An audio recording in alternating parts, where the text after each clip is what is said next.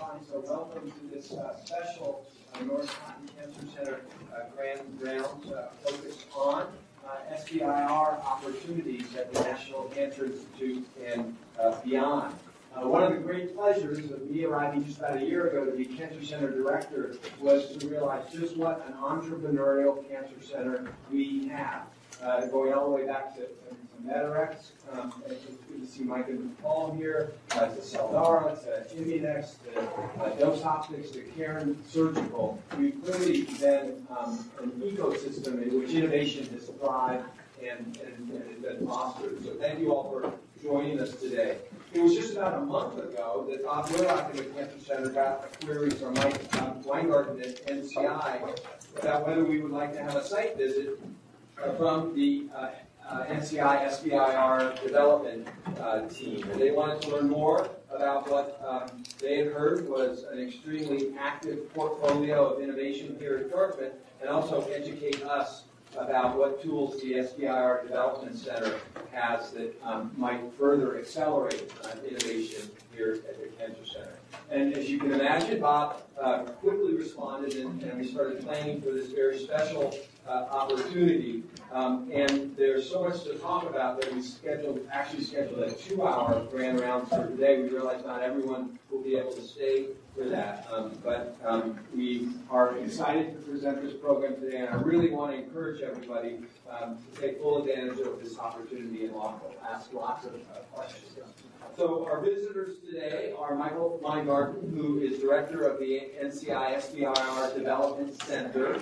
Dr. Andrew Kurtz is there on their therapeutics and diagnostic team, and Dr. Corey Hallett is from the immunotherapy metrics collection and analysis group. So welcome. Thank you for joining us here.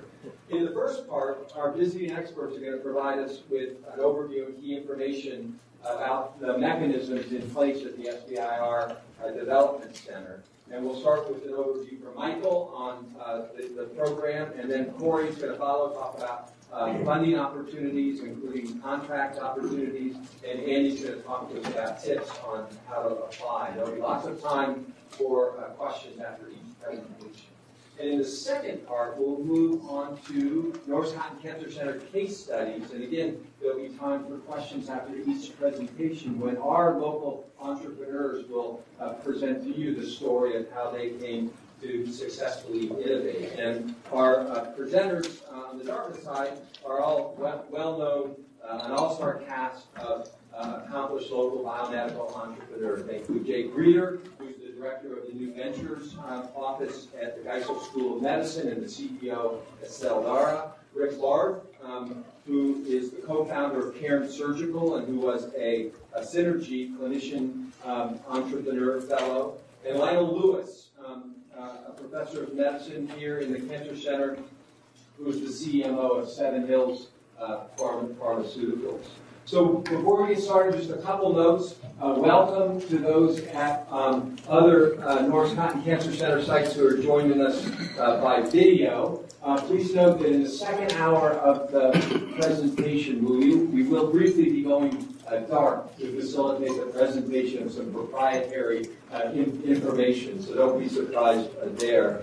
The program today is not eligible for CME credit, so you'll not find a code here today. And we still have some available time tomorrow morning for one-on-one meetings with our NCI SBIR Center visitors. So to arrange for a 30-minute meeting, please email Paula. So please join me then in welcoming our first speaker, Michael Weingarten.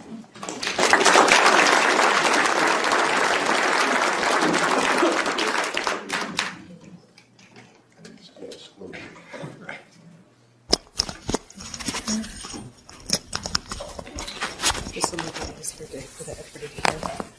Sounds good. Is it on? Yep. Okay. All right. Everybody hear me okay? Very good. Okay. Well, thanks very much for the invitation. It's great to see a full house here. We're happy to be here to talk to you a little bit about the Small Business Innovation Research Program at the National Cancer Institute. Before I get started, let me just get a show of hands of folks in the audience who have applied for either an SBIR or STTR from the NIH? Oh, okay, so a fair number of you. Very good. And how many of you have received awards from the NIH? Excellent. Okay. Well, we're here to help increase some of those numbers too. So I'm going to give a program overview, as Steve mentioned, and I'm going to be followed by Corey. She's going to talk about some of the new funding opportunities that we've recently announced. We actually have 15 new contract funding opportunities that just came out about a month ago, and Corey will delve into those. And then Andy will round things up with really giving you some advice and tips on how to apply to the program. And typically, what do we look for? What does peer review look for? So again, happy to answer any questions that you guys have as we go throughout this. Please just raise your hand as we're moving along here. So what is SBIR and STTR? It's actually known as what is known as a government set-aside program, and what that means is that we get a percentage of the NCI budget every year, and it's exclusively focused on funding small businesses, many of whom collaborate, as you know, with academic institutions. So the funding has to go to a small business, but a lot of times it involves academic institution trying to translate their technology and spinning it out of a university, and so many of our grants and contracts involve a collaboration with the university. The differences between SBIR and STTR is that with the Small Business Technology Transfer Program is it actually requires a collaboration with an academic institution. There are different set-aside amounts, which I can show you here for this program. 3.3% of the NCI extramural budget, which is the funding that we spend outside of the National Cancer Institute, goes to the SBIR program, and 0.45% goes to the Small Business Technology Transfer Program. And I'll go through just some of the key differences between these two programs in just a second. And if you look at our budget this year, it's at $167 million. But if you look at the budget for SBIR and STTR across the NIH, and there are 23 different institutes cutting across many disease areas that participate in this program. Each institute at the NIH runs their own SBIR program. Budget for the program as a whole is actually over $1 billion now, so you're talking about significant funds. Why should you, as an academic or as a small business, be interested in applying for the SBIR program? Well, it provides seed funding for innovative technology development. Typically, we will be the first source of funds that a small business will apply for, maybe after they've raised some funding from friends and family, but we will fund projects at a very early stage of development. And we're always going to be funding ahead of, for example, a venture investor and usually even ahead of angel investors in the projects that we invest in. So it's not a loan. There's no repayment required. We fund projects through either grants or contracts, and the funds are yours to work with to move the technology forward. We don't take any sort of a equity position either in your company, so it's non-dilutive funding to you as a company. And I'm sure our companies will talk about some of the other advantages of how they've used SBIR and helping grow their company, helping advance their technologies forward. The other benefits are the IP rights are retained by the small business. All applications go through the Center for Scientific Review. So everything is peer-reviewed, just like all other NIH grants and contracts. And if you're successful in actually getting an award from the NCI SBIR program, that can really help raise the profile of your company and get you noticed by others that might invest in your company in the future. The success rate for the program, if you apply for a Phase 1 award, which is a small amount of funds, about up to $300,000, is about 10 to 15%. If you apply for a Phase 2 awards, it's actually more in the 25% range. What are the key differences between the programs? Well, SBIR permits research institution partners such as universities. And small businesses, when you're applying for our earliest stage of funding, which is a phase 1, you can outsource up to a third of the dollars as part of a phase 1 project. For phase 2 awards, which is the next phase of funding that you can apply for, you can actually outsource 50% of the dollars to fund those activities. In order to be eligible, the principal investigator's primary employment must be with the small business for the duration of the project period. For an STTR, again, the difference there is that it requires a research institution as a partner on the project. The goal is a collaboration. The goal is to translate and transfer technology developed by the research institution. So at least 40% of the work has to be done by the small business concern, but at least 30% of the work has to be done by the U.S. research institution. And there has to be an intellectual property agreement in place between the small business and the research institution also in order to be eligible. One of the benefits of the STTR is that the principal investigator actually can stay and continue to work at the university. They don't actually have to leave the university in order to participate on the project. So if you want to continue your research, but you've got a really promising technology, the STTR can be a really valuable resource for you to pursue. Overall, what are the eligibility requirements? You have to be a small business concern that's organized for profit here in the United States. 500 or fewer employees, and you've got to be majority U.S. owned by individuals and independently operated. That used to be the only way that you could be eligible for the program. About 4 years ago, Congress did make a change in this program, which also allows us to fund companies that are majority backed by venture capital operating firms, hedge funds. So that is a significant change in the program. Not as important at the early stages, but as companies move into clinical development and the high costs associated with that, that actually becomes a really key eligibility criteria. Because many companies, when they go out and they raise venture funds, that'll put them over the 50% in terms of majority ownership by venture capital operating companies. So again, you can still be eligible. You have to be owned by more than one VC, majority owned by more than one VC, in order to meet that criteria. Just one example of a success story. This is a researcher, SBIR, who actually initially got a lot of R01 funding from the NCI. And this was to develop a molecular test for the early detection of lung cancer.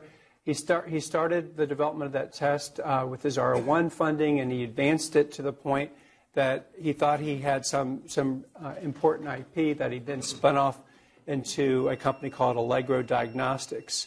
And through the funding that he got through SBIR, he was actually able to move that all the way to commercialization. And that company was actually purchased by Johnson & Johnson, by Veracyte, and Percepta is now a product that is on the market because of SBIR support. Just a little bit of a look at our portfolio of projects. This is how we spend our funding. We actually fund at any given time, we're funding over 400 different projects that really cut across technology areas across the cancer spectrum.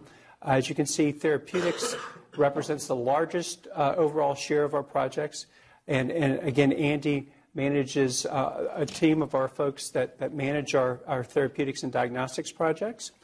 Therapeutics is then followed by cancer diagnostics and devices for cancer research, particularly cancer imaging being a very large part, an important part of our portfolio. And then we also fund areas such as research tools, devices for cancer therapy, and also digital health being also another very important part of our project. We fund, as I mentioned earlier, we fund our projects through both grants and through contracts. Investigator-initiated research is a very important part of what we fund. And Corey will be going through some of our funding opportunity announcements that really are more investigator-initiated oriented.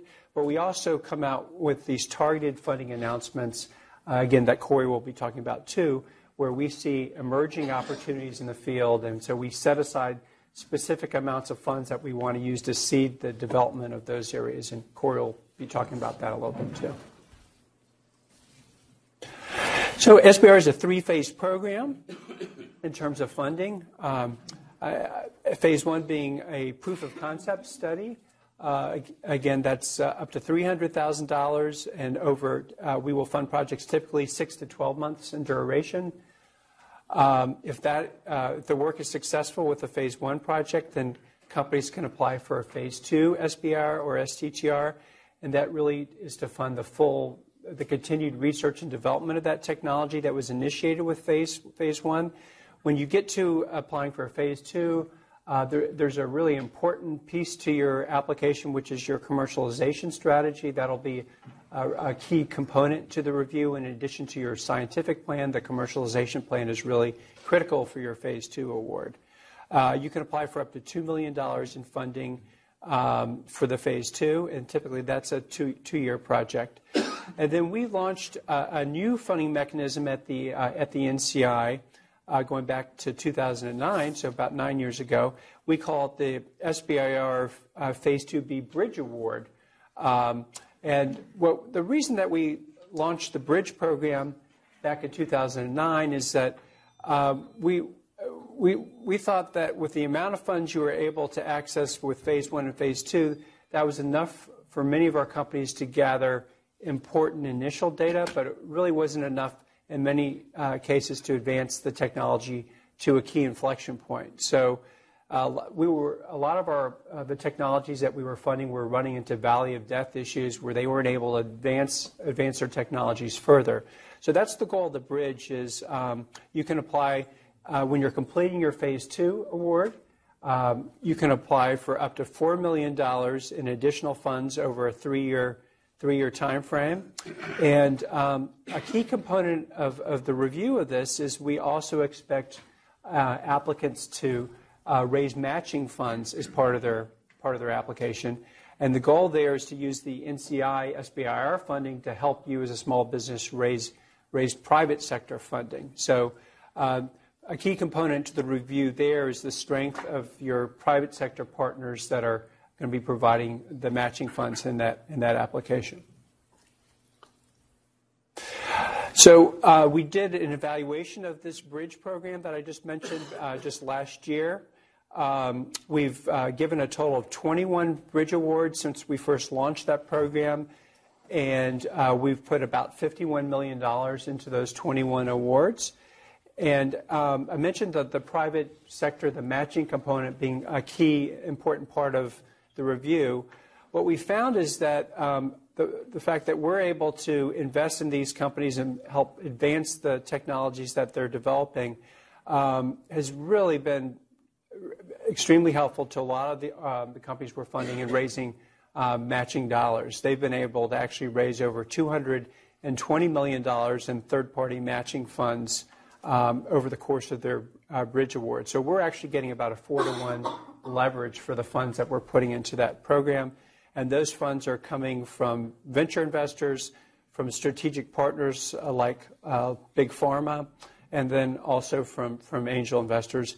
And as you see, the largest dollar-sized matching amounts are coming in the drug development area, which is what you would expect. But our diagnostics and device projects are have also been successful in raising matching dollars too. Out of those 21 projects that we have funded, actually 8 of them are currently on the market now. So it's also been a very successful program in moving technologies that we're funding all the way to patients.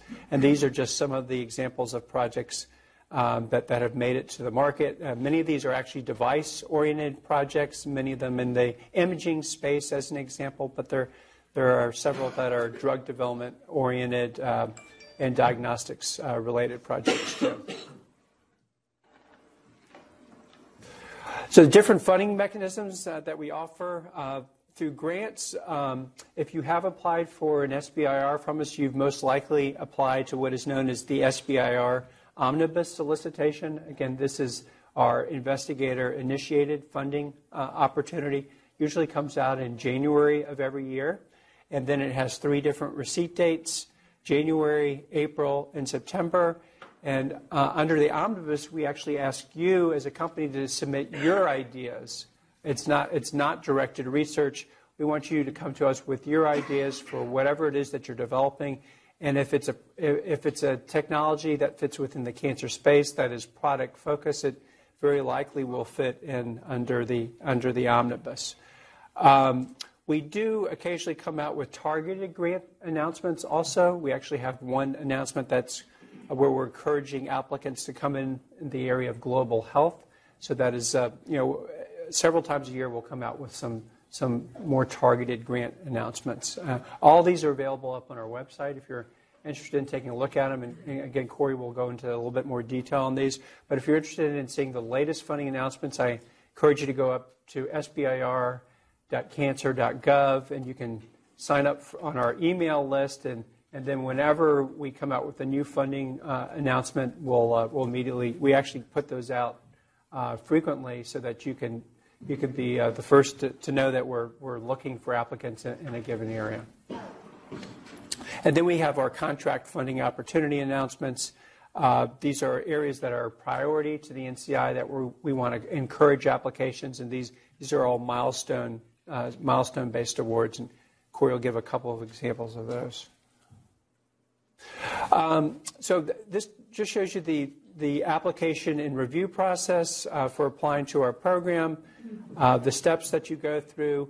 So you submit your grant application to NIH electronically. We use the same process that all NIH programs use in terms of applying for a grant. It goes through review at the NIH Center for Scientific Review. Then you typically several months after you submit your application, you'll get a summary statement and a score. We get those scores also on the program side, and then we have a process internally where we discuss all the grants that were scored within a given funding range, and then we, based on the merits of each application, we recommend to our management and to our advisory council on which projects we think should be funded.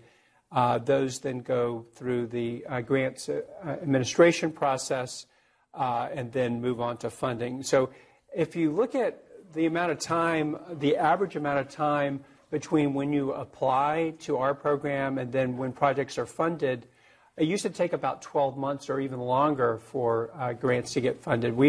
On an average basis, we've been able to actually move that down to about 7.5 to 8 months. So we're very cognizant of we know that you as a small business don't have a lot of in the way of resources, so we do the best we can to move the grants process as quickly as we can to get you funded. So I was going to talk just a little bit about, I focused on the funding side, which is obviously very important to all of you. I think what separates our program from the rest of the NIH is we manage the program very differently. We actually, going back to 2008, and on the request of the director of the NCI at that time, we actually set up a center for managing, and our only job within the center is to manage the SBIR and the STTR program. What that allows us to do, because we spend 100% of our time just on SBIR, is in addition to providing funding, we're able to weave in a lot of other services and resources that you as a small business will need as you're developing your technology. So I thought I'd just give you a little bit of an overview of what some of those services are. We oversee all the SBIR and STTR projects that are funded across the NCI. We will spend time with any applicant that wants to apply to the program. If you want to run your idea by us before you actually apply, we'll actually ask you to send us specific aims on your project, and we'll get on the phone with you and actually advise you on your specific aims and whether we see any gaps in your the project that you're considering. We do events like this. We do a lot of outreach. We probably do about 40 events across the country where we go to different biotech associations. We go to universities. We really try to hit all the key spots around the country where we can meet with small companies or academic teams that are thinking about starting a small business and really educate you about the program. And the whole goal there is so that we can get the strongest applications into the program as possible. We also run a lot of training opportunities through our program, and I'm going to give some examples of that. And then we've built a very strong network with the investor community too, and I'm going to talk a little bit about how we do that. So this is our team. We have a total of 14 different members of our team now, and we have 11 program directors. And each of them have a different expertise area. So what will typically happen is if you contact us with a specific request, we'll try to align you with one of our program directors who has an expertise in your area and really can advise you the best. One of the training programs that we offer at the NCI, this is a program we started back in 2014. It's called the Innovation Core Program, or I-Core program. Not sure if you're familiar with this program, but it was a program that was initially started at the National Science Foundation, and it's an entrepreneurship immersion program that we offer to the small business community. And the goal of this program is we offer it to our Phase 1 SBIR and STTR companies, so right after you get your first award from us. And it really provides a process for helping you vet the technology that you're developing and really identify key aspects around the technology that are going to be key as you're trying to move it forward and move it towards commercialization. So it's an 8-week program where you as a team, we actually have three-person teams for each company that go through this program. You're required as a team that participates in the I-Core program to actually go out and talk to customers over the course of those 8 weeks. And by doing that, you're able to much better define what your key value proposition is around the technology that you're developing. What is your niche for the technology that you're developing? Who is the right customer that you should be targeting? What are the key activities that you need to pursue in terms of development path? So, for example, you start thinking about what your regulatory strategy should be around the technology, what should your reimbursement strategy should be, who would potential partners be that you could collaborate with in the development of your technology. So you start identifying potential strategic partners that, as you're moving the technology forward, you might want to partner up with. And what we find is, as companies go through this program, as they engage in their interviews, the knowledge that they gain is incredible, and it really helps companies figure out where they need to shift strategy, where they need to pivot in order to be successful in advancing their technology forward. In some cases, companies find out that they don't really have a market that they should pursue, and the project will not go forward. But that's a valuable learning to us too. But most of the time, the pivot actually involves really identifying the key market that you should focus on. Just one example of a company that went through the program. We've actually had 125 teams that have now gone through our I-Core program, cutting across 19 different institutes at the NIH. This is a company called Gigagen, an NCI-funded company.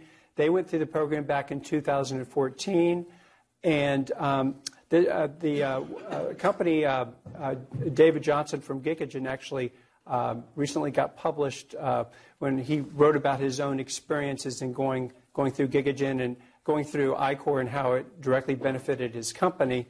And I mentioned the whole customer discovery process.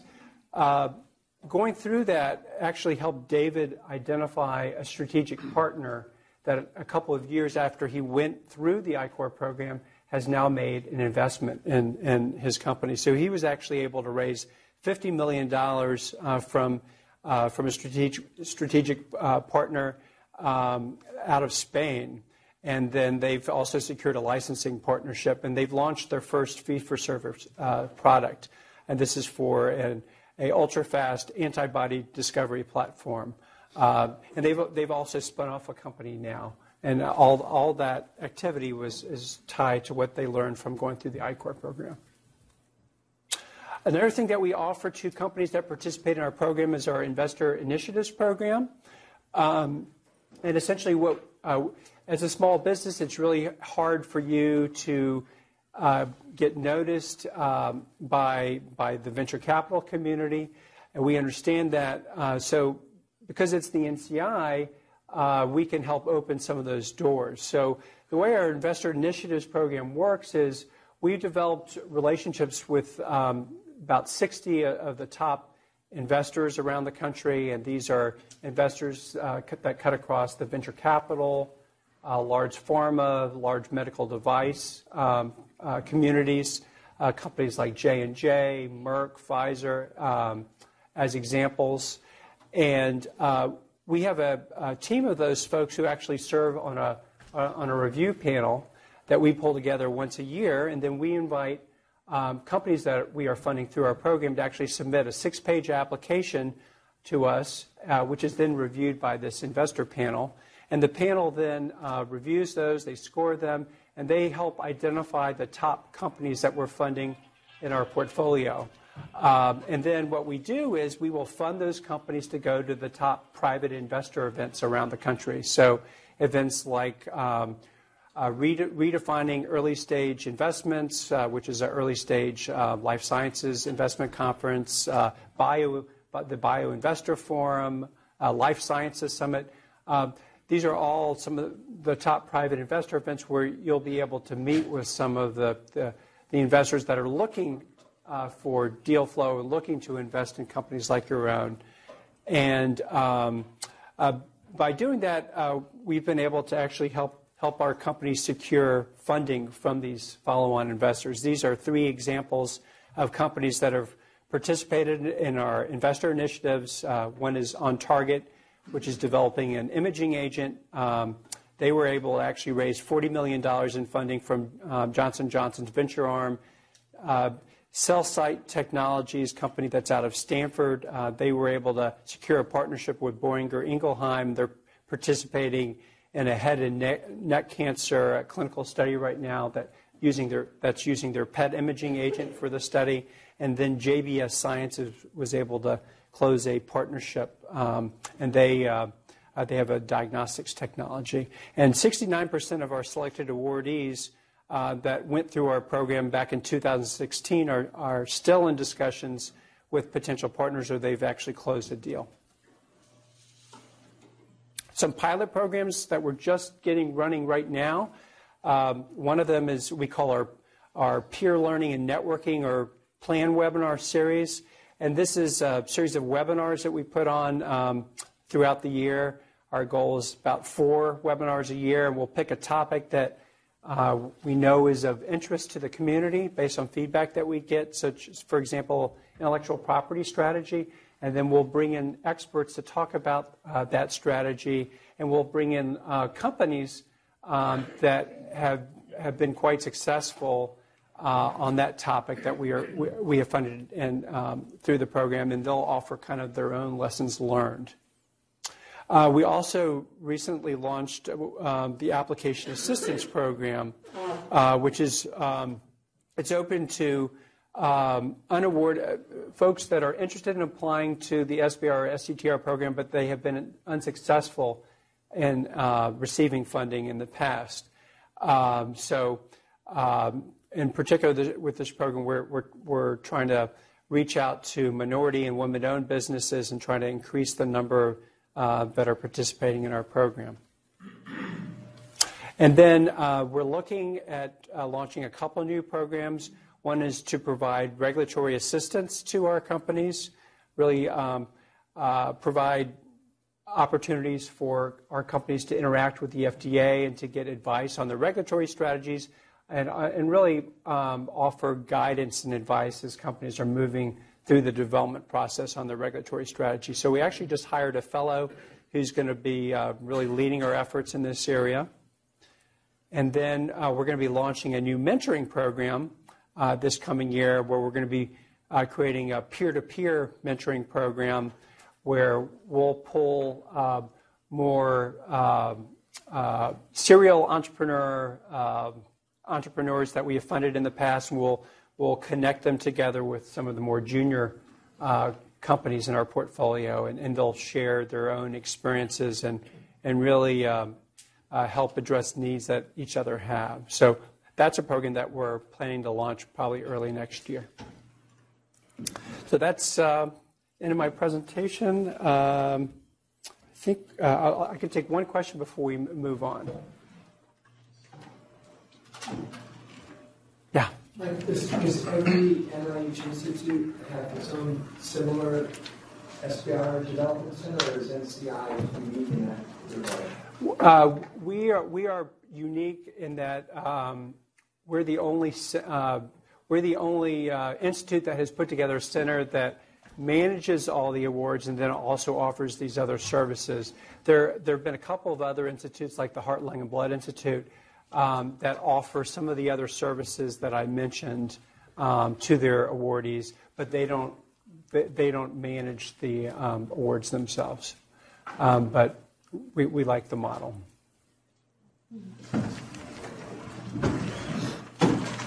Okay, we're going to keep things moving. Moving on to Corey here.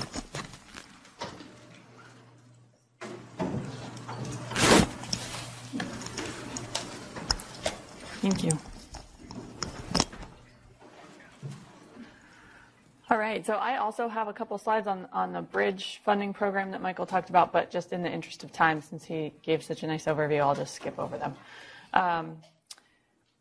So Michael mentioned a lot that we fund through two mechanisms in the SBIR program at NCI. One's a grant, one's a contract, and so I just want to start by sort of covering some of the differences between these, because there are some critical differences. So grants are, as he mentioned, mostly our grant portfolio comes through the omnibus solicitation, which is just not, we don't prescribe anything. It's investigator initiated. Any idea you have, as long as it has a cancer indication and you're a small business, it would be appropriate to apply to the omnibus solicitation. There are some advantages to that. So one is that the receipt date is 3 times a year. So September 5th, January 5th, and April 5th are the 3 dates that we receive applications through the omnibus solicitation. And we're we try to be very approachable as program directors. So if you send us your specific aims at least a month before the deadline, we're happy to talk with you, give you feedback, especially we read a lot of summary statements. We see a lot of applications, so we can sometimes give you feedback like, quantitative milestones on your aims page is something, especially people that are new to the SBIR program tend to leave off. Sometimes the aims page is not quite as product driven as it needs to be for SBIR, so we'll give you that type of feedback. We'll also let you know you might be in a crowded space, and if you're in a crowded space that we see a lot in the SBIR program, you may need to really differentiate yourself from other things we've funded. So we're happy to provide that feedback if you contact us. Contracts, on the other hand, are a lot more restrictive. We only have one receipt date in the fall for contracts annually. Usually the announcement for our contract topics comes out in late July, early August, and the due date is sometime in October. I believe this year it's October 22nd is the deadline for our contract topics. So this is how the NCI SBIR program really puts out our technology-specific funding announcements, is through the announcement of R&D contract opportunities. And these are very prescriptive. They're milestone-based. We'll have a list of activities and deliverables that we think we want you to carry out in phase 1 and phase 2. And then there's a lot of reporting back to our program on your progress. So they are just administratively 2 very different types of funding. But oftentimes, because the peer review for contracts it's in-house at NCI, and there are sort of special emphasis panels for those contract topics, if you have a technology that aligns with a contract topic that we've announced, we encourage people to really think about funding through an R&D contract instead of a grant. The one of the big differences you'll find with R&D contracts is that we cannot really answer questions. They fall under normal federal contracting rules and laws, and so for fair contracting, we can't give you any sort of tips because that would be unfair government contracting practice. You can submit questions. The solicitation has it. I think I'll have it up here to the NCI contracts office, and then the contracting officers can answer questions sort of more broadly. So this is just a breakdown of our solicitations. Michael had a nice slide where he showed on the grant side sort of the big omnibus solicitation and then a few small bubbles that were correlating with technology-specific funding announcements. And so I'm sort of showing the same thing here. Our omnibus solicitation is in red. That's really how we get that's where we fund most of our grant applications. But we do have some other specific technology funding announcements that are grants that we've signed on to. One is the IMAT program, which is the fourth one down there. That's really tool development. So looking for people who are developing new platforms or new tools to be used in a cancer research setting. We found some years ago that those weren't reviewing quite as well among the omnibus, all the drugs and the medical devices. And so we put out a separate solicitation specifically for those. And then our contract solicitation down there at the bottom is our other big funding mechanism. We also have an administrative, there's always administrative supplements. Those are rolling. Those are sort of an addition to an active award. We have a current one on the street right now for recruitment of women and minority scientists to teach them about entrepreneurship and give them experience in a small business setting. So that's something to look for. As I mentioned, I'll slip over those. So how much do we spend in contracts? Quite a bit. It tends to be around 25 to 35% of our portfolio. In FY17, that was about $31 million. These are set-aside dollars that we have specifically for funding R&D contracts. And our R&D contract opportunities fall in sort of different, you can bin them into different topic areas. So we have quite a few in the therapeutics that are therapeutics related, imaging related, and then health IT and radiation therapy related, and then some other topics that are down there at the bottom. We also have this as a handout. So in the table right out here, there's a list of all of our contract opportunities, as well as the first slide I showed that's the difference between contracts and grants. And there's also a one-pager that's just an overview of the program for people who are interested in SBIR. So if you have questions about contracts, as I mentioned, the program officers are not the right people to answer questions about R&D contract opportunities. But Tiffany Chadwick in the NCI Office of Acquisitions is. Her email is here. It's also on the handout outside. So if you want to take a look at that, if you have any questions, please email Tiffany. I'm just going to go through one of the specific funding announcements, and that's the SBIR tech transfer announcement. The goal here is to help intramural, so discoveries out of NCI labs, make it out into the small business space. You can apply for funding with an identified intramural discovery, and then at time of award, you're given a license for that technology. The right point of contact in our office is Christy Canaria if you have more questions about this. The NCI Tech Transfer Center has a list of the available the technologies that are available for license, so you can take a look at that and see if there's anything that's of interest to you. In addition to that, the NCI Tech Transfer Office helps outside people partner with intramural or NCI investigators. They've done this there's been quite a few of NCI inventions that have made it onto the market and been commercial success. So this is a model that the Tech Transfer Center is trying to formalize and help make more connections. The Tech Transfer Center's also recently announced an evaluation option license. So under this new program, you're given 2 years to sort of evaluate of exclusivity to an NCI technology, where it gives you time to evaluate how that technology could apply for or how you would use that technology. And then at the end of that, I think there's an option for an exclusive license if benchmarks are hit and everything's working. Again, the same list of available technologies, if you go to techtransfer.cancer.gov, that's where the list of available technologies from NCI investigators can be found.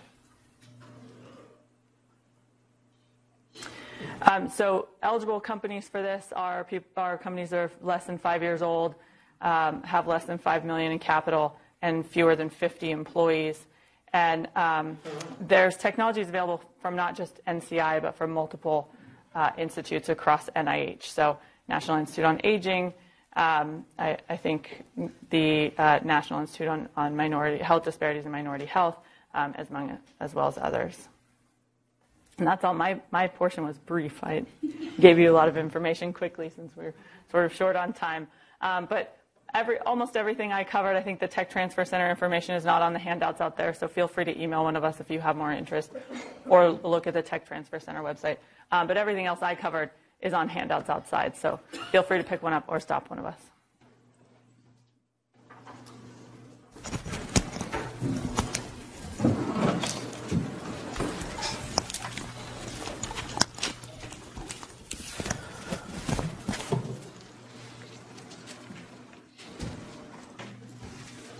Okay, so I'm batting cleanup today. What I'm going to talk about are some tips for actually sitting down and writing your application once you're ready to apply to the program.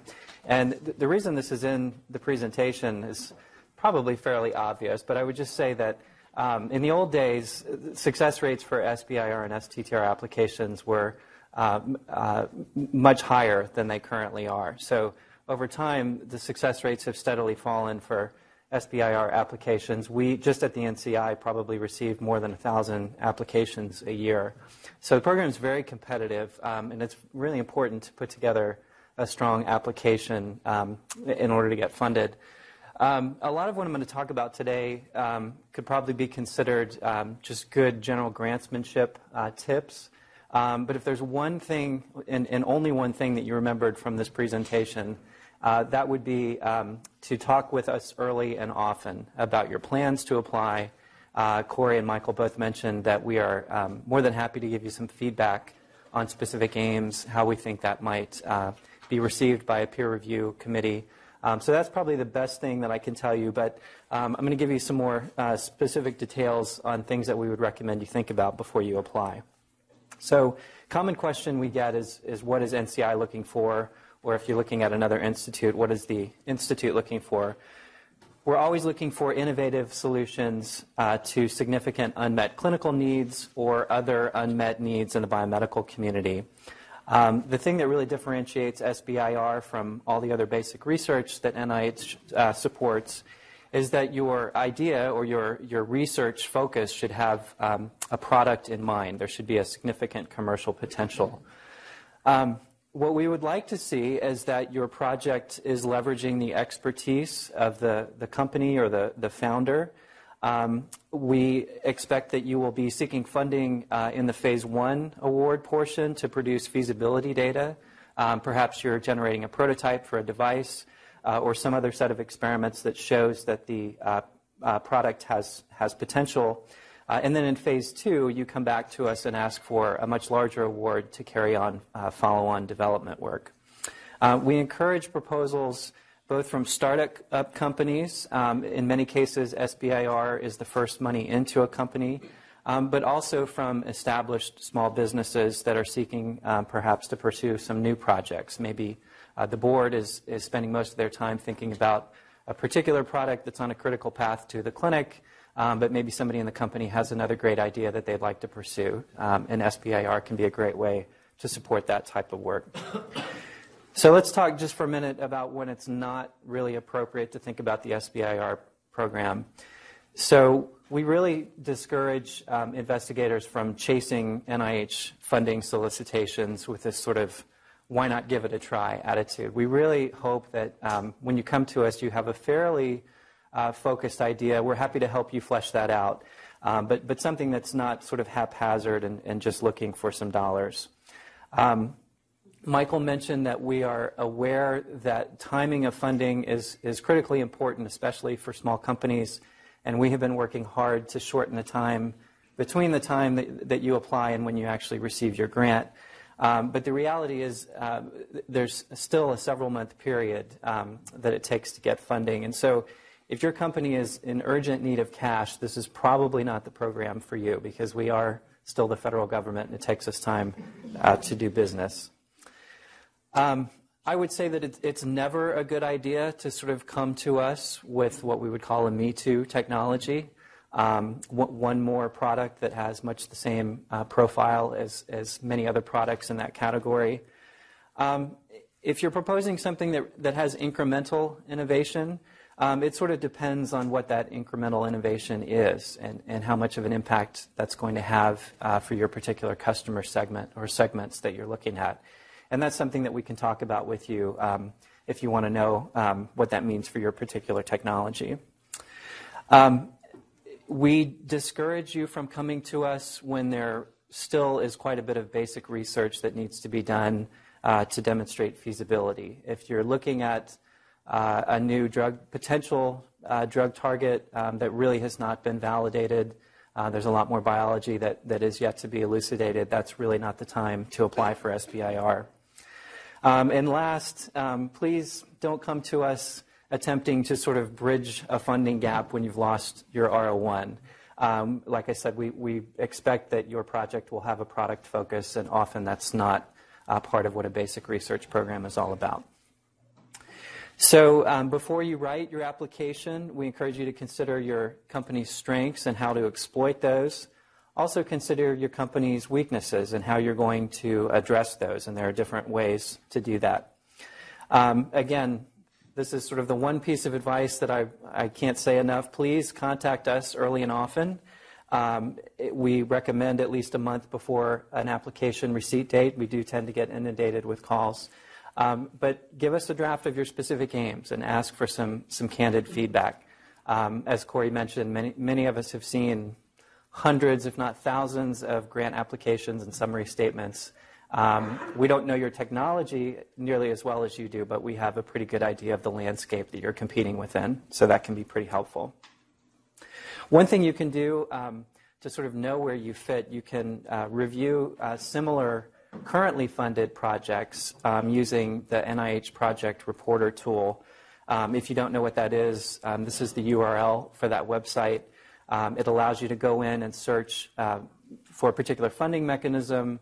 You can search by institute, and you can search by keyword. So if you're interested in all of the triple-negative breast cancer projects that the NCI is funding through the Small Business Program, you can look that up fairly easily. We definitely encourage you to start early. It takes a long time to develop a strong proposal. Please be sure to carefully read the funding solicitation so that you understand all of the key requirements. Obviously, we expect that you'll assemble a strong scientific team. Make sure that you're going to have access to all the facilities and resources that you'll need for the project. Very helpful to obtain letters of support, not only from collaborators, but in some cases it can be helpful if you have downstream end users who can actually provide a letter of support and speak to the unmet market need especially. There are a number of electronic registrations that you need before you can apply, and these are not things that you can do within a day or two. Some of them take at least a couple of months to get set up, so make sure that you have all of those in place before you sit down to write the application. All of that information that you need can be found in something called the SF424 application guide, and that's hyperlinked within all of at least the grant funding solicitation, so you can find that information. So second tip is to encourage you to take some time to refine your vision. for the product and the project. We would encourage you to start informal discussions very early on to begin clarifying that vision. That can involve talking to not only technical experts, but as I mentioned, potential customers, investors who work in that space or have helped other companies to commercialize products in that space, and other potential commercialization partners, potentially that could include large companies and other stakeholders.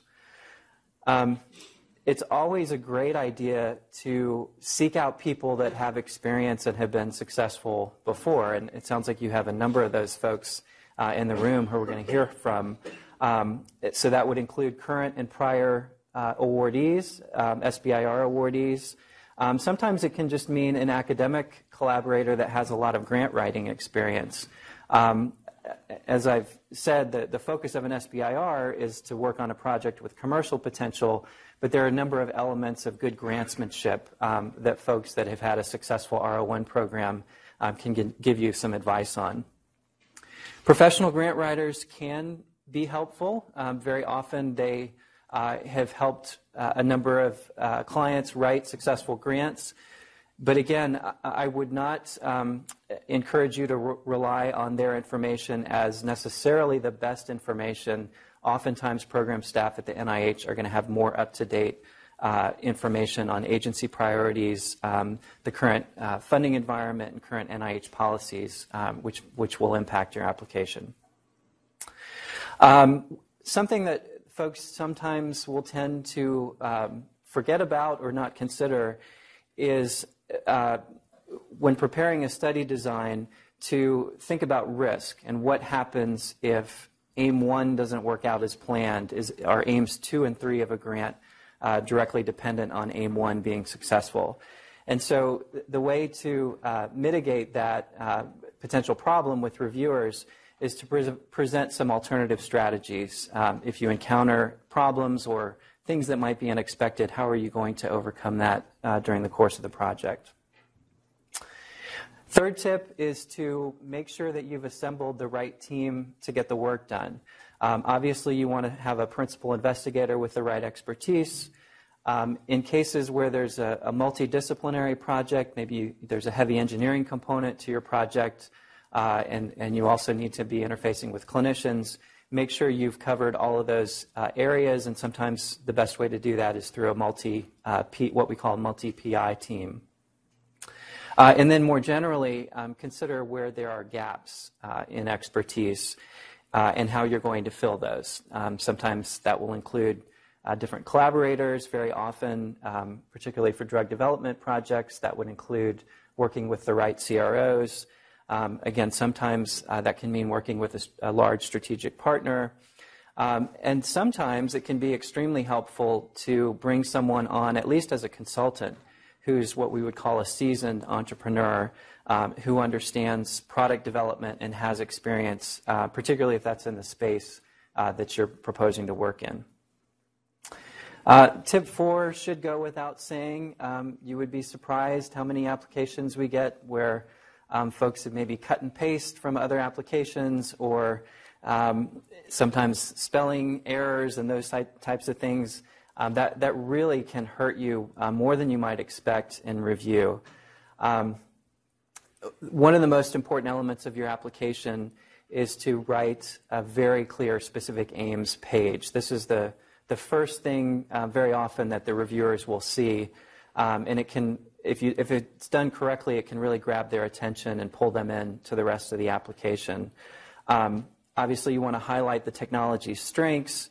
You want to be very specific about the goals of the project and even include in that page quantitative milestones if you can describe what those are. You want to make sure that you've really clarified what the unmet need is that you're proposing to address. And again, you can provide this page to us for feedback. We're happy to help give you some pointers on how to clarify things or describe things in a clear way. What comes after the specific aims page is then the research strategy. So this is the full explanation of what you're going to be doing during the course of the project. This should include a very clear background section that provides a few more of the details on the unmet need and the background of the project. Make sure you provide a very detailed technical plan to achieve the specific aims. You want to make sure that you're proposing activities that are reasonable for the project period for the grant. So whether that's a phase 1, very often that's a 6-month to a 12-month study. Phase 2 SBIRs typically range from 2 to 3 years. So you want to make sure that you're not proposing activities that are too ambitious to fit within that time frame. And again, I've already talked about making sure you address alternative strategies and pitfalls in case you run into problems along the way. Other components that help to make for a strong application, I already mentioned letters of support. These are almost always necessary from consultants and collaborators, and they can also be helpful endorsements, like I said, from end users, clinicians, other folks who are stakeholders downstream if the project is successful. For the phase 2 applications, in addition to the research strategy section, you're also required to include a 12-page commercialization plan in the application. So this would include things like your long-term financing strategy, your plans for regulatory strategy, how are you going to build out the other infrastructure within the company to be successful. All of that would go into the commercialization plan. Obviously, you want to include very clear and detailed budgets, clear descriptions of facilities and equipment at your disposal during the project. If you're working with human subjects, NIH has very clear requirements as far as describing how those studies are going to be conducted and policies and regulations that you need to meet, as well as for vertebrate animals. The next tip I'll say is that it can be very helpful after you have written your own application to sort of try to conduct your own peer review to the extent that you can do that. So before you submit, read your application as if you were a reviewer. And I would encourage you to particularly think about being in the room and having only the written application to go by. We as program staff have the luxury of being able to interact with you up until the time you submit, which means that we can have a back and forth dialogue. You don't get to have that back and forth dialogue with reviewers. So if you've forgotten to include a reference or a key piece of data, it's as if it doesn't exist if they didn't see it. So try to read your own application with that type of a critical eye. Again, try to evaluate what you think some of the weaknesses are, and don't try to hide those, because I can tell you that in almost every case, the reviewers will find them. And it's a much better strategy to address them head on and indicate how you're going to deal with that issue as the project moves forward. Ask collaborators to critically review the application to the extent that you have those folks available to you. And if you can, sometimes it's even helpful to get feedback from independent readers, folks who maybe don't even have a lot of technical expertise in your area of work, just to see if they understand the high-level goals and are they excited about how your project addresses an unmet need. Definitely make sure that you understand and appreciate what the NIH review criteria are. SBIR uses the same 5 core criteria that all other NIH applications use, so that includes the significance of the problem, the approach that you're taking to address the problem, how innovative is the solution, how qualified are the investigators on the team, and how supportive and complete is the environment, including the facilities and resources. And then for SBIR, we have this 6th criteria, which includes the commercialization potential for the idea. So what happens if you're not funded? If we get over 1,000 applications a year and we only fund maybe 150 competing projects a year, there are a lot of folks that don't get funded. That's the reality. We understand that a lot of time and effort goes into preparing an application, and it's painful when you get a very critical review. But This feedback from the reviewers provides your roadmap for next steps for a resubmission application. You will receive written feedback from reviewers in the form of a summary statement. We would encourage you to discuss that document with your program director. Very often, the program director will have a perspective on some of those comments that perhaps isn't coming through to you as the applicant. So make sure you pick up the phone and speak with us about the feedback and what you can do next. We'd encourage you to revise and resubmit the application. It's very common for applications to improve significantly between the first and second submission, and in fact go from not being fundable to being in the fundable range. So we definitely encourage you to resubmit. In that resubmission application, you are allowed to include what we call an introduction page, and that provides you the opportunity to address specific reviewer critiques that came up the first time around and how you are proposing to address those in the resubmission. I can't emphasize the next point enough. As hard as it can be to hear what you consider to be very critical comments, please try to be constructive in your response to reviewer critiques, not defensive. It's certainly fair to rebut things that are factually incorrect or to provide a different reference to underscore a point that the reviewers may have missed.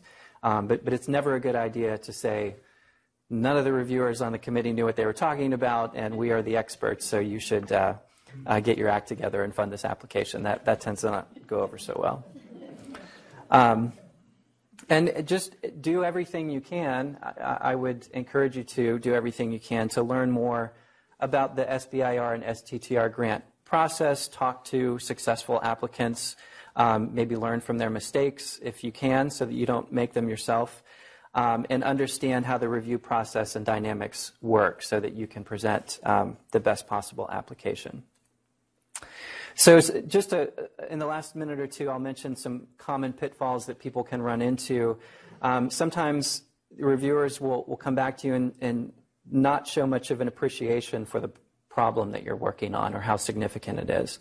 So I would encourage you to try to consider the comments that you're getting from the point of view of the reviewers and perhaps their knowledge of clinical practice or other relevant sector or customer segment that may not be as familiar to you as it is to them as an expert. Try to address reviewer comments in an evidence-based fashion. Again, try not to say you don't know what you're talking about. Try to say this body of literature has clearly demonstrated X, Y, and Z, and that's why we're taking this project in this direction. And try to be very specific and quantitative when you present that supporting data. Sometimes it can be helpful to obtain additional letters of support from folks who can confirm what it is that you're saying, but perhaps if someone in business development at Pfizer is saying it, and that can go in as a letter of support, that can resonate with the reviewers or have more of an impact than it just coming from you. So what if the reviewers just simply don't understand your proposal? Well, one simple explanation could be that it just wasn't very clearly written. Make sure, again, that you've checked for spelling errors, grammatical errors. Maybe in some cases you have not clearly labeled figures. These sound like very simple things, but we get a lot of applications that fail to do some pretty straightforward things. And that can be a big problem in review. Maybe you haven't provided enough data, or maybe you've provided descriptions of the technology that are a little bit too vague. Maybe you're proposing some medicinal chemistry and you haven't been specific about the aspects of the compound that you're proposing to optimize, whether that's solubility or potency. Make sure to the extent that you can that you present the key data or the key figures in the application. You are limited for space, so it's always a good idea to reference publications when necessary. But if there are one or two key figures that really drive home the scientific points that you want to make, we would encourage you to include those in the actual application. What if the reviewers look at your project and say this team isn't the right team, they don't have the right expertise?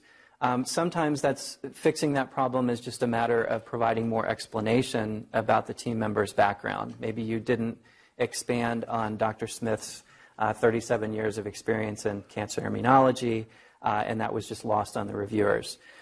Sometimes you do need to add consultants or new collaborators, and so that can be the other way to help address that problem. If the PI has gaps in his or her expertise, again, you can consider a multi-PI team. Make sure that all the collaborators, at least the key personnel, have helped to review the proposal to help you identify any gaps that may exist.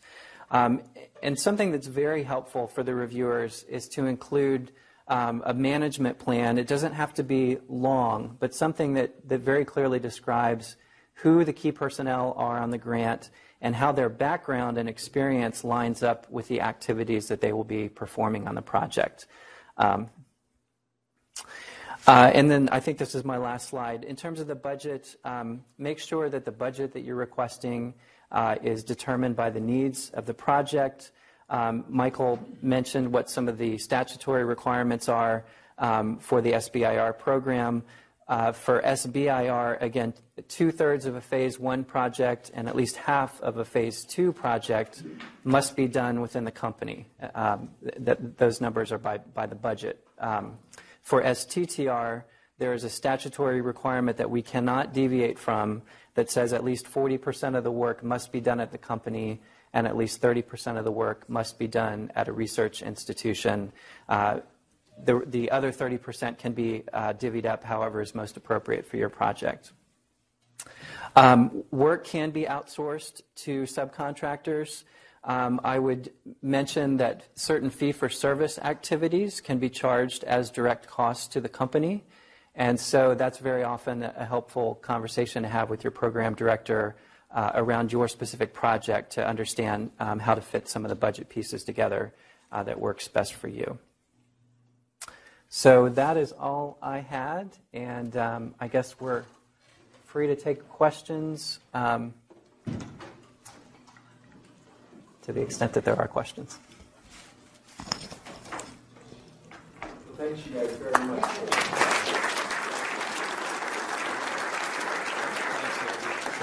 And now we'll move on to part 2, which are our Norris Cotton Cancer Center case studies, and we are going to start with Jake.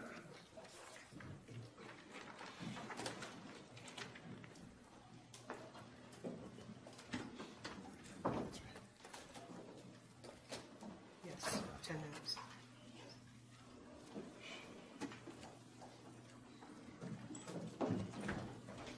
Okay, thank you. Good afternoon. For those of you who don't know me, my name is Jake Rader. I'm co-founder and CEO of SBIR Medical, but I'm also the director of new ventures here at the medical school. Okay. All right. Hello up there. I guess while I'm suiting up here, I'll add one more bit of data. Andy and Michael both mentioned that it takes 8 months to go from an application to a notice of award. And that sounds like an incredibly long period of time. It also happens to be the exact same amount of time that it takes to go from a term sheet to a closed venture deal. And so it's really not that long. And to be able to say that the venture capitalists who are so speedy and so entrepreneurial, they take the exact same amount of time as the federal government. So just dispelling one myth there, I think the improvement from the 12 months to the 8 has made a big difference for the community. But I was asked not to talk about the SBIR program per se, but to give you a case study of how we've benefited from it, we being both Dartmouth and the company SBIR Medical. So this is the case study. And I'll give you a little bit of background. I'll give you the overarching picture of what the whole project looked like, and then I'll just tell you how it proceeded afterwards. I've only got 10 minutes here, so I'll give you some headlines. Today, everyone in this room is very well familiar with CAR T-cell therapies. Back in 2009, when I first met Charles Sentman, this was pretty new stuff, and I don't even think they called them CAR T-cells at that point. what it could do, though, was stop any conversation in biotech or pharma. If you said cell therapy to any large company, they immediately said, time out, we don't want to talk to you about it. It's too complicated, it's too expensive. Even if it's working, we really don't care. And so that was somewhat frustrating because Charles had some really exceptional preclinical data, some proof of concept in mirroring models. And we got quite excited about that, and we said, you know what, we're going to try to work on this anyways. And the specific project that we're going to talk about resulted from a fact-finding mission. It wasn't exactly an I-Corps project, but it was Mike Fanger taking Charles and I to New York to talk with a couple people who knew a few things about cellular therapies, Carl June and Jean-Louis Romé-Lamont. And we went and we spoke with them. We had some other meetings, and what became very clear was the cost of goods and the complexity around manufacturing weren't just theoretical problems that someone else was going to solve. These were real roadblocks for CAR-T in the future. And Mike, I think, had other board meetings in the city at that time, and I got in a car and drove back from New York back to Hanover with Charles. And not being a biologist by training, I got to sit in the passenger seat and ask all the stupid questions about why I couldn't take cells from Rick and put them into me and engineer them and do all that sort of thing. By the time we got back to Hanover, Charles had 3 concepts for how allogeneic CAR T-cell therapies could be created. A few weeks later, he came up with a 4th.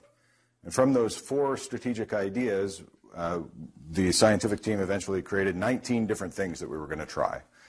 And we got a little bit excited about this because we saw the potential. Now you've got a potentially very impactful therapeutic modality, and you've also got something where you can actually control the quality of it. You can create a product rather than a process, and you can bring the cost of goods down by 2 orders of magnitude.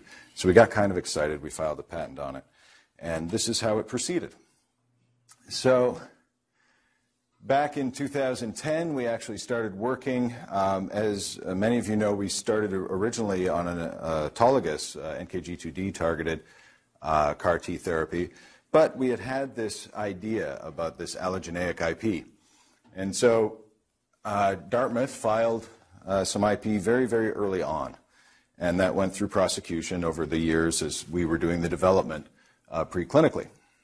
We wrote a grant application to NCI, and the first time it went in, it didn't get funded. The second time it went in, it got funded. And that's really saying something in that no one had ever done this before. We had no data, but we had what we thought was a pretty good idea. And this was a topic at that time. It's easy to look back now and say, oh yeah, this was a really great idea.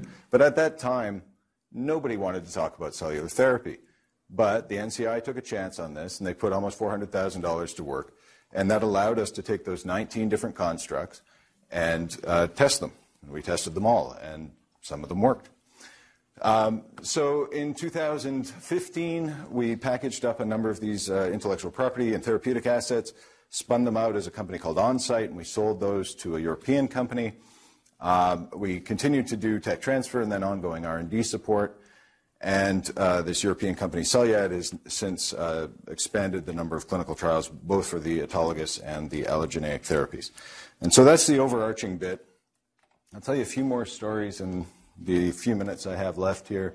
But this is the acquisition back in 2015. Soon after that, so there were a number of people that were interested by that point in potentially acquiring these assets from us. One of them was Ono Pharmaceuticals. Ono was very interested, but they weren't able to move at the pace that we needed to move the actual closing of the deal. And so I think 18 months later, they went to Celyad and got a license. And they didn't get a license to the lead asset per se. They were primarily interested in the allogeneic technology that we had developed under the NCI SBIR. And so that's what that deal was. Then the patent was actually granted, and this is actually quite a long and I think fascinating story, but the first independent claim was actually extremely broad. And it talks about a dysfunctional TCR on a CAR-T. That's really it. And so that's a very, very broad patent claim. And so many people were trying to invalidate this patent quietly in the background, lots of law firms active, that sort of thing. The PTO heard 3 different arguments. None of the claims changed one whit, and eventually the USPTO said, we're not going to hear anymore, that's it. This is a valid patent and it stands. And so now this has been tested by fire and is an exceptionally valuable piece of intellectual property.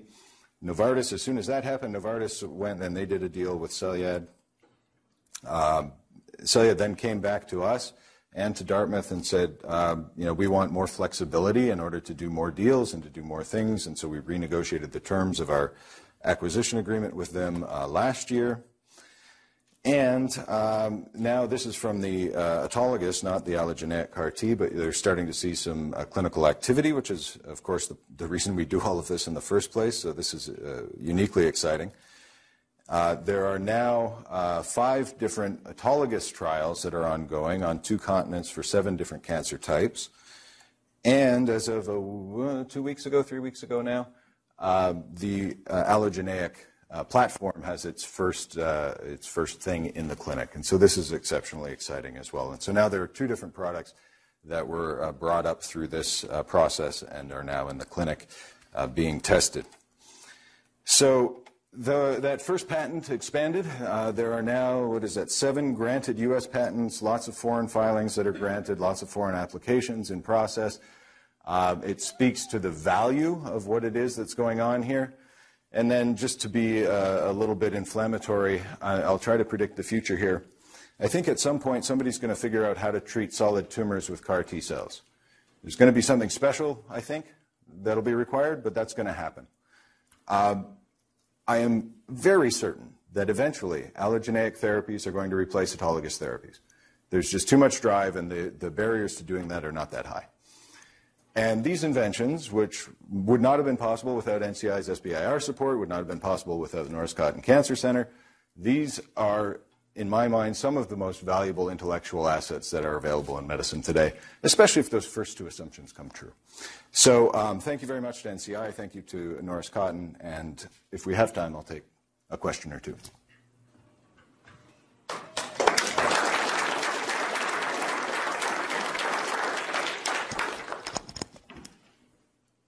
It's a quiet bunch today.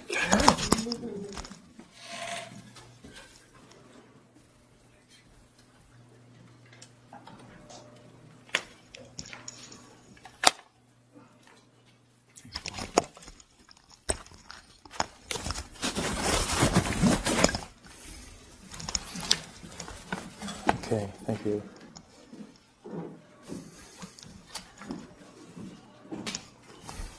I can't believe you guys are all here. It's over. It's like an hour and a half now we're into this. But anyway, I'll try to keep everyone going.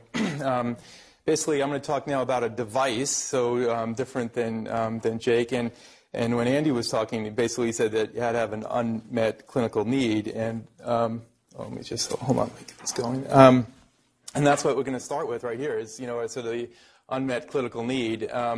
So basically, our device is to try to make breast cancer surgery more accurate and more precise.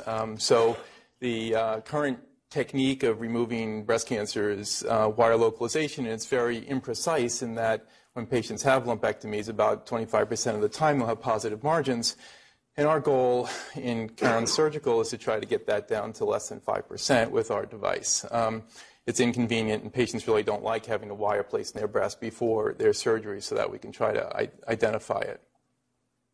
To come up with our sort of product, we had to have a couple of innovations. One is that we wanted to use the most sensitive way to detect breast cancer, and that's MRI, the most sensitive imaging technique. But the way it's done now, it's done with a woman lying on her belly, so the breast is prone. And I'm operating on them with their lying on their back, so they're going to be, the breast is going to look completely different. So first we had to say, all right, let's image women when they're lying on their back with their MRIs. So that was the first thing.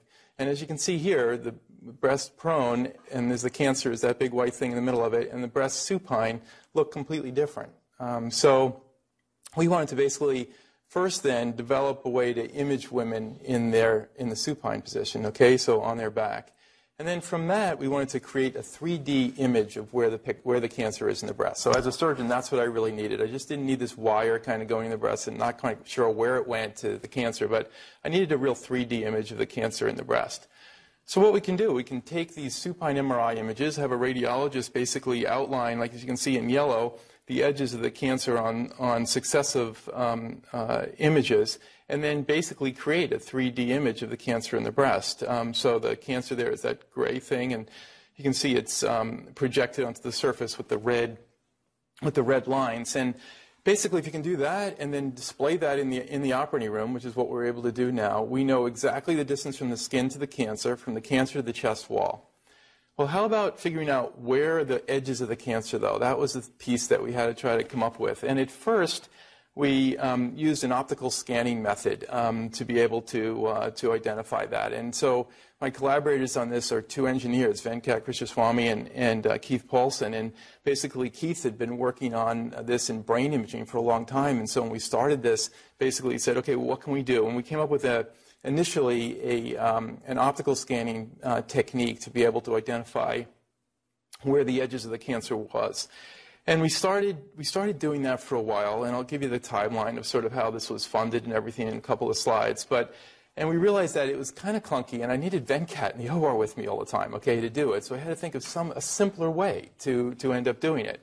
And so that's when we came up with the idea with the breast cancer locator. So what this is it takes that three-dimensional tumor information of where the cancer, positional information, where the cancer is in the breast, and it creates this device, which is a 3D printed plastic bra-like form that you can place on the breast, and it allows then the surgeon to transmit cues onto the breast surface. So you can see there's a couple of alignment holes, so the nipple is there, and another alignment hole to make sure we have this thing lined up correctly, and then we can just mark the edges of the cancer as projected up to the skin surface through those little holes right there.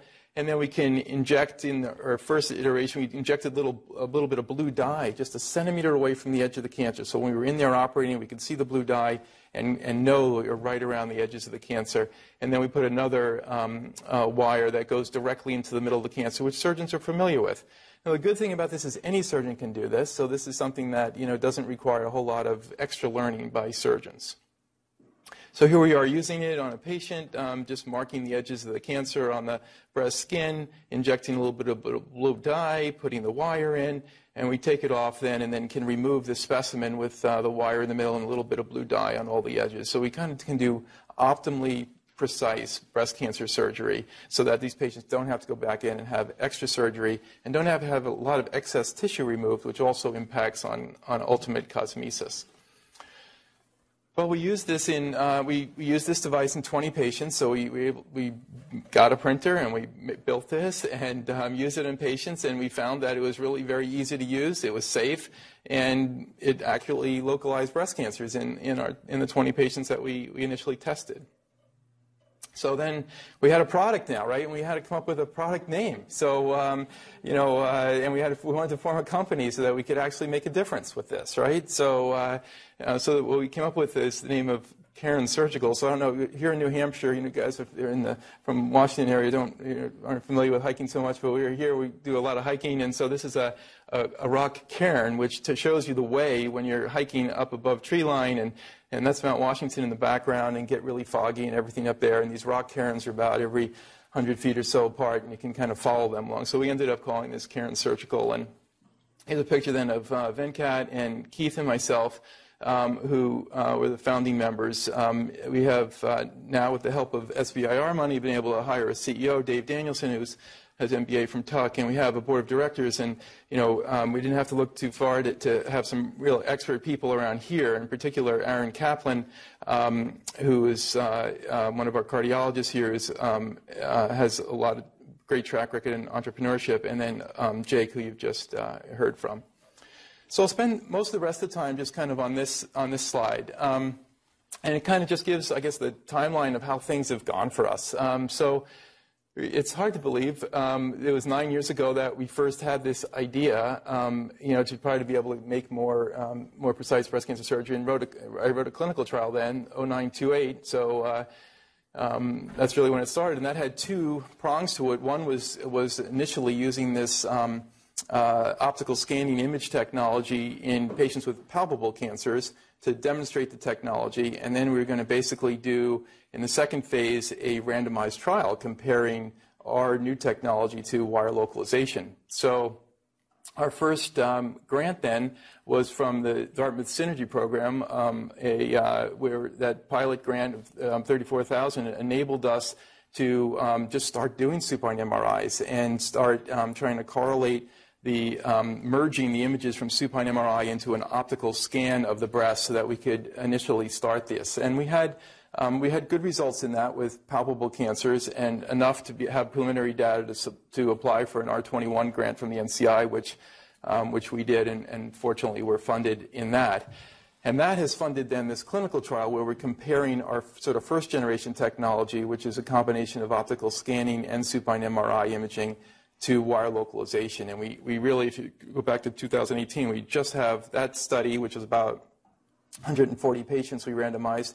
We just have that data now showing that we have really quite promising results from that initial evaluation.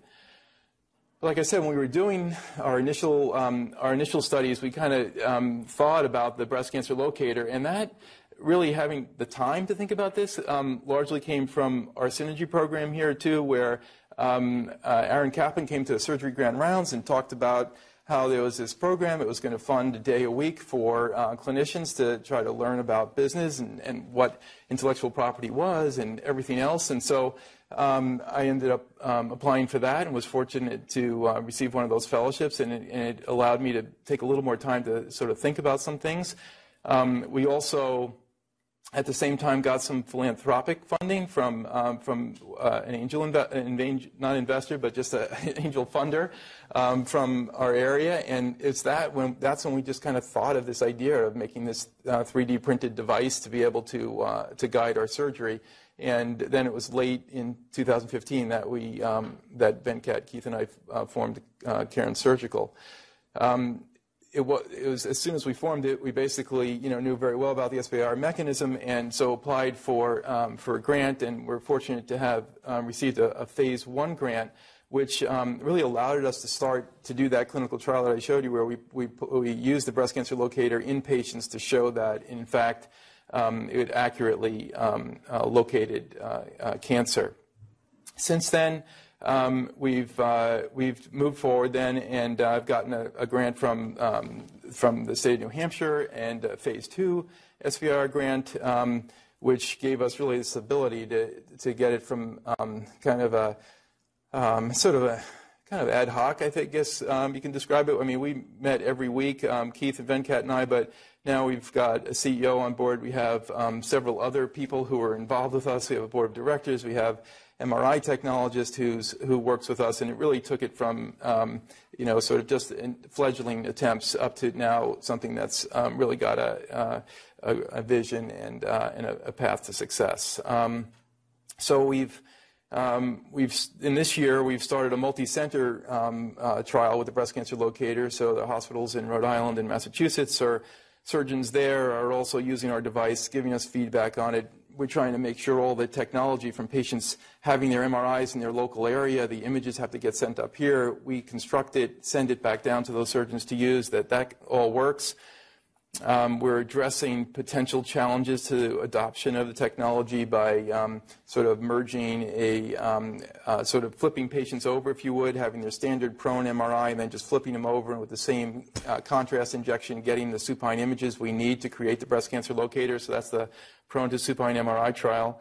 I think we've got a big challenge this year is to go down to the FDA and try to get 510K approval for this. So that's something we're working on right now. So that's us in a nutshell. Here's our overview with what we're envisioning in the future. I think from a clinical standpoint, our main goal is to now use the breast cancer locator in a pivotal clinical trial comparing the positive margin rate, using that to using wire localized lumpectomy, and based on our initial studies, I feel real confident that we're going to be able to have very low positive margin rate, and I think we're really going to make a difference in a lot of women out there because they're not going to have to come back in and have a second surgery, and we're going to be able to do our breast cancer surgery a lot more precisely. So happy to answer any questions you might have.